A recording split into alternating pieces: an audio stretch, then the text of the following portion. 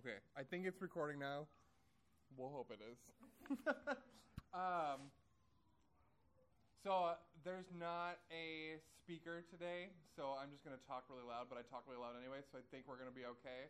But if at any point in time you're like, I literally can't hear what you're saying, like just, I don't know, like flag me down or something, and I'll try to talk louder. So Aaron and I, for the next 3 weeks, are going to be talking about the book of Esther, which is not something that, in my memory, we've ever talked about at Bloom.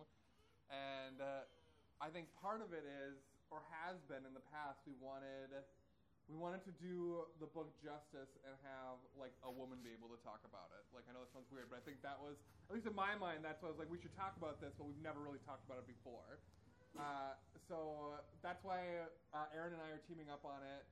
So I'm going to be talking about the first 4 chapters of Esther, and then next week she's going to be talking about the last half of Esther, and then we'll get together the first Sunday at Ramsey's to talk about all the like overarching themes and stuff like that in there. I don't know about any of you guys, but I was raised on VeggieTales, so my like primary introduction into the story of Esther was through VeggieTales. Who's seen the VeggieTales Esther? Yes. Okay. So actually, I was debating with my family is here today.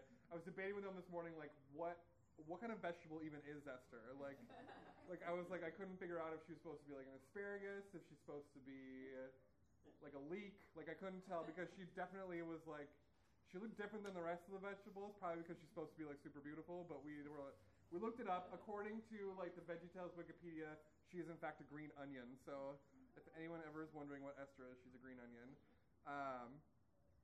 In preparation for talking about Esther, I did a couple different things. So I read the first 4 chapters several times. I sat down to talk with the Jewish woman that I work with to just get her like spin on like the traditions around the story of Esther. And then I rewatched VeggieTales Esther because I was like, I gotta like see what was going on with the story. And it was actually like it was kind of super funny and like nostalgic to watch it. And I was like, I remember like laughing about that part as a kid, but then also like realizing the whole story of Esther and like what was really happening. I'm like, I see what you did there. That's kind of not what happened, but I see why you did it that way because it's a kid's movie. So the other thing I found super fascinating in my viewing of VeggieTales Esther is that they made sure that like Esther had like a waist, even though she was a vegetable. Like I was like, this is really like weird. So it was like it was bizarre to view it as an adult. So it's gonna be really hard for me to not talk about the themes that Aaron and I want to talk about. So I'm gonna like probably like just kind of like dog ear some things that we're probably gonna talk about in more depth as we go along. But like, there's like a couple things that I'm going to touch on. A lot of today is going to be a little bit about like the history of the book, but also like where we're going to talk about a lot how it was included in the canon and all of that on the visit or when Aaron and I are doing it together, because it's a very interesting book. So it was written and it all took place about they're saying it's about 500 to 600 years before Jesus was born. So like what that would be like in relation to us, that's like in our time, 500 to 600 years ago was when Da Vinci painted the Mona Lisa. So like that's like to give you like a span of time for how close Jesus falls to the story of Esther. That's kind of where we're at. Everything leading up to Esther, we've got like the story of the King Nebuchadnezzar who like takes all of the Israelites away from Israel, and now they're all in Persia, and that's where Esther takes place. So the story of Esther is in part about refugees because they're not in their own land and they're kind of there at command of the king. The first chapter of Esther opens up as kind of like a setup to like why is Esther in this situation. And so like I normally don't read before like I show up for Bloom. Like I'll just be honest. But did any of you guys read the first 4 chapters as like I'm gonna read? Like it's totally cool if no one did. Like that's fine. That's what I'm going in. That was what I was expecting. So we'll just go into this like I'm gonna tell the whole story. So the very first chapter of Esther talks about the king, and he goes by a bunch of different names depending on the translation you're in. The like traditional, the Torah version of it has the name. It's like Asher sauce, something like that. Like that's what it looks like. That's actually the same. That's actually the same name that the Voice translation uses. But a lot of translations of the Bible talk about King Xerxes because that's where historians think it was either Xerxes or his son Artaxerxes that was part of the Esther story. So King Xerxes, because we'll call him that because that's what like it's easier to say than that other name, and because that's what most translations say. So King Xerxes is throwing this huge party for Persia, and he's got like all of his like his main guys there. Like they're throwing a big party, and it goes like 7 days, and they're all drunk. It's like basically the Minnesota State Fair, but like probably a little bit more debaucherous, I'm guessing. So they're all drunk, and the king is like, "Hey, like you guys got to see my queen. Like I'm gonna call her, and she needs to come and like present herself to all of you." So he sends this messenger to the queen and is like, "You need to come like dance before everybody because I want everyone to see how hot you are." And she's like, "I'm not doing that." And he gets super ticked off because like the expectation is if he asks her to do something, she's supposed to do it because she's the queen. And because she won't be this like sexual object for their like big party, she is banished from the kingdom. Like in my mind too, before I like read it again, I was like, I can't remember. Like in the VeggieTales version, she's banished, and she's banished because she won't make him a sandwich, which is a really interesting like correlation to. Like in the original story, like she's used as a sexual object, and they're like using it in like a sexist way, like "woman make me a sandwich," and she gets kicked out of the kingdom. So I was like, interesting way to like tie that in there. But in my mind, I was like, does she get kicked out or is she executed? I couldn't remember. And in every version I read, she was kicked out. So in my mind, she's kicked out. So she gets kicked out of her kingdom, and that wasn't enough. They're like, okay, we gotta like restore order because if the queen doesn't have to listen to the king, then wives are not going to listen to their husbands, and like that's going to be a problem. So we need to like restore the order. So we're going to send out a decree to all of Persia saying like men are supposed to be the highest in the house, women are supposed to honor their husbands, and it doesn't matter if your wife speaks a different language than you. Like your language is supposed to be like the head of the house. And so only your language matters. So like they're to the point of being like, it doesn't matter if your wife speaks a different language than you, you're in charge, so like whatever you say goes.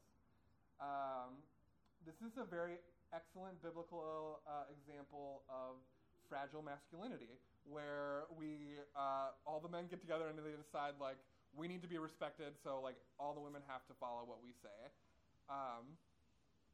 In preparation and research for the concept of fragile masculinity, I found a BuzzFeed article that was just documenting all of the marketing that kind of caters to fragile masculinity. So what fragile masculinity is like, okay, we need to have something attached to make us feel like we're a man about the situation. So like they're like selling like man candles, like. Because like you can't have a penis and enjoy the smell of a candle. Like you have to have a man candle, otherwise you're not as masculine. Or there was like these like man bath bombs that look like hand grenades. Like and like that's what makes it like. I mean, you're like we all like the smell of lavender, but if it doesn't look like a grenade, are you really a man? So like it was just like I just thought it was really interesting that there's this whole side to the Esther story that's all about. Men who they're fragile, like, and if their way doesn't go, then like everything falls apart. And that comes up again in Haman, and we'll get to that as we go along. So all the fragile men decide to get together and create this new law, and they say, well, you got rid of the old queen, like you banished her because she didn't listen to you. So we need to get a new queen in place. So I guess if everyone's like of a certain age, they all have to be round up. Like every woman who is in the kingdom has to be round up, and then you get to pick which one is the queen. And how that's going to work is you're going to spend a night with all of them, and then you get to choose who's queen. So it's like a really like messed up like version of The Bachelor. And well, I guess it's probably even more extreme than that. So I mean, if we're being honest, what's happening is every woman in the kingdom has to be a part of the king's like harem basically. Like every woman is now his concubine, and he gets to decide which one is the queen. Every woman is raped by the king, and then he decides which one is the best one. Like that's where we're at. And the way that the VeggieTales story dealt with it was much classier because the way that was dealt with was it was like a talent show, and all they had to do was sing. And one like woman like played an accordion, and she was clearly weird, so the king wasn't going to choose her. So that's how VeggieTales dealt with like the whole like rounding up all the women and they have to be raped and chosen by the king. Instead, it's a talent show, which is probably much more appropriate for children. So there is a young woman by the name of Hadassah, and we call her Esther. That's like her. I don't know if that's her. I don't want to say her white name, but I don't know if that's like the English version of her name, or I don't know. I'm not entirely sure where the translation from Hadassah to Esther comes into play, but her like birth name is Hadassah. She's known as Queen. She winds up being Queen Esther. So there's this woman who is rounded up as part of this. She's brought in, and she has to be prepared for a year before she can go see the king. So she's rounded up, brought to the harem with everyone, and they have like a year of treatments to make them like king worthy, I guess. And she's Jewish, and in this transition, she has to basically adapt her whole way of life. So this is something that, like, I as an adult had never considered the fact that, like, Esther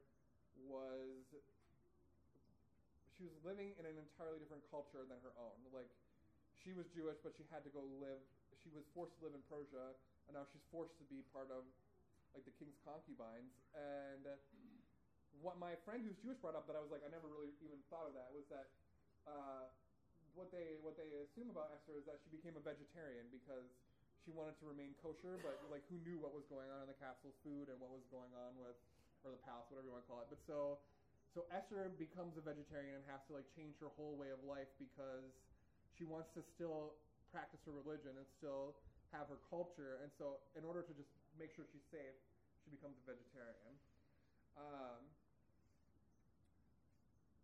The other thing that I think is really interesting about Esther that I didn't really think about before is, in my mind, I always picture her. I mean, when I wasn't picturing her as a green onion, I pictured her as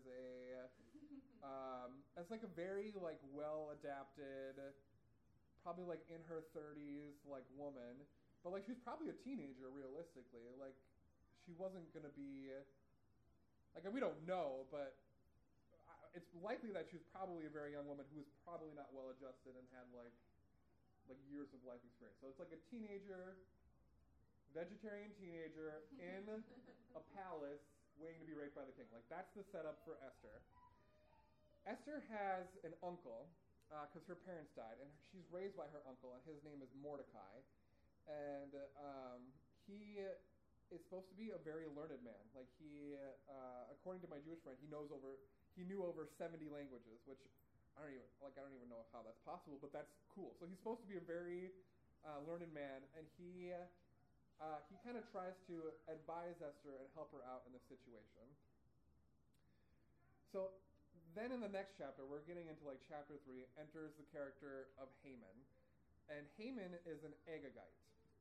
And what an Agagite is, it's a descendant of Agag, and we're going to talk about that pretty significantly in the last week, because the story of Esther is actually a resolution to, it's almost like a cosmic battle.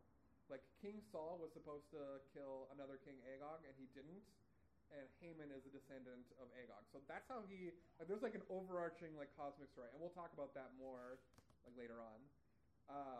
But so Haman is an Agag, and he is really high up in the king's command, and he's like almost like an advisor to the king, and the king likes him so much that he makes this decree that everyone has to worship Haman. Like Haman's supposed to be like, everyone is supposed to bow down when Haman walks through the street, and Mordecai, who's a Jew, is not on board with that because in his mind, I'm only supposed to bow before my God and my king. So when Haman's like going for a stroll, and he sees Mordecai, and Mordecai will not bow before him, and he tells him like, I only bow before my God and my king, and Haman loses it, Like, his little fragile masculinity can't handle the fact that there's this one guy out there who won't bow down to him. So he's like, he's obsessing over it. He's really mad that this one guy won't bow down to him. So he's like, I can't just get rid of this one guy. Like, that's not enough. Like, I have to literally, like, his whole culture has to be wiped out. I have to kill all the Jews. Like, that's the only way that I'm going to be okay. Which is, like, pretty extreme. Like, to say that, you know, I'm mad at this one person, so literally the entire group of people is now bad, and they all have to be killed. Like, that's really the only logical explanation. So he goes before the king, and it's like, hey, there's these people that are among us. They're foreigners in our land, and we don't want them here. Like, they shouldn't be here. We need to protect our people, and we need to get rid of them. Like, that's the only solution. We have to get rid of the strangers among us. And the king goes along with it, and it's like, sure, like, I'm going to sign over a decree that on this day of this month of this year, everyone is free to kill any Jew that they see and take their stuff. Like, that's totally fine. I'm good with that. So the king signs off on that. Both of them seem like just upstanding gentlemen, and they put this law into action. So luckily, there's a space of time where and part of the reason is they want the word to get out. They want everyone to know, like, okay, when the clock strikes midnight on this day, we're going to kill all the Jews. So let's get the word out. Let's send it out to everyone. So obviously Mordecai hears about this and starts. He's like a group leader basically, and he starts spreading the word, like, this is going to happen. We need to get ready for this. So he starts wearing sackcloth, which is like really uncomfortable clothes, and puts ashes on his head and is in mourning. And he's like, we need to all fast. We need to figure out a way that we're going to get ourselves out of this. We need to pray. And Esther, who's now, I don't know how I skipped over this, but she becomes queen. She gets raped by the king, and he's like, you're A-okay, you're my new queen. So Esther is now the queen, and hears about Mordecai mourning everything that's happening. And she sends out a messenger to say, like, hey, what's going on? And Mordecai tells him, you know, all of our people are now in danger. The king has issued this decree that says we're all going to be killed on this day at this time because we're Jews. And he tells her, like, don't think that just because you're in the palace that you're going to be exempt from this. You need to keep the fact that you're Jewish a secret, and you have to do something about it. Like, you are the king's favorite. You were named queen. You have to go before the king and prevent this from happening. And that's really where chapter 4 stops. So, like, the rest of it's all on Aaron. So I get to set it all up, and Aaron gets to, like, knock it out of the park. So this is the, like, lead-up story to what happens in Esther. I'm going to, like, summarize it and then talk about one specific verse that a lot of people quote from Esther that is very interesting to me. So to summarize it up, we've got a group of refugees in Persia that all of the women are rounded up by a ruthless leader, and they are to be basically raped one by one until he decides one of them is going to be his queen. The girl who is chosen in this situation is likely a teenage girl who's not well adjusted. So we're talking stranger in a strange land who has to have sex with the king and then winds up being made queen. And the last queen, by the way, was kicked out of the country because she wouldn't do what the king wanted. So it's probably not like a position anyone really wants to be in. And then Mordecai has the balls to say to her, maybe, like, you're here for a reason. Maybe you were put here for such a time as this.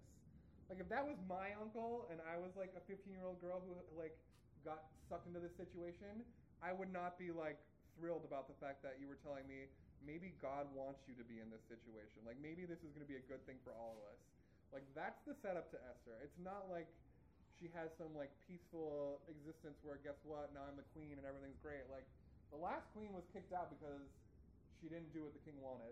So now she, this young girl, has to go before the king and ask that something be changed. By the way, if she goes before the king uninvited, she could be executed. But somehow she's got to put this all together. That's to summarize chapters 1 through 4. That verse that a lot of people quote is found in the very end of chapter 4, and it's Maybe you were here for such a time as this. And I don't know why, like as a kid or even as an adult, like I never really thought about how crappy Esther's situation was. Like I got the idea that like God could use her in her situation, but I never thought about the fact that everything that was going on around her was like not great. And I think that I guess what I'm going to take away from this first like 4 chapters is I definitely don't believe that God makes bad things happen to us, or I don't even know if it has to do with he allows it or anything like that, but I do think that part of the message of the story of Esther is that God will take our circumstances and he can use them to better the lives of those around of us, to better history, really. So I guess what I want you guys to take away from this is even when we're in situations that are out of our control, that are terrible, that feel life-threatening, that feel horrible, I'm not saying that God puts us in these situations, and I don't think that's what the Bible says either, but I think what it's saying is God will take this mess, will take this messy life that we're in, and he can use the mess around us for good. I'm going to close in prayer, and then we can discuss. Jesus, I ask that you would continue to show us the things that you have to teach us in the Bible, and that you would help us to realize how you can make our situations better, even when everything feels like it's falling apart. I ask that you would bless this conversation, that you would give us wisdom, and that you give me wisdom to lead us in the right direction. In your name, amen. Usually for discussion questions, we talk about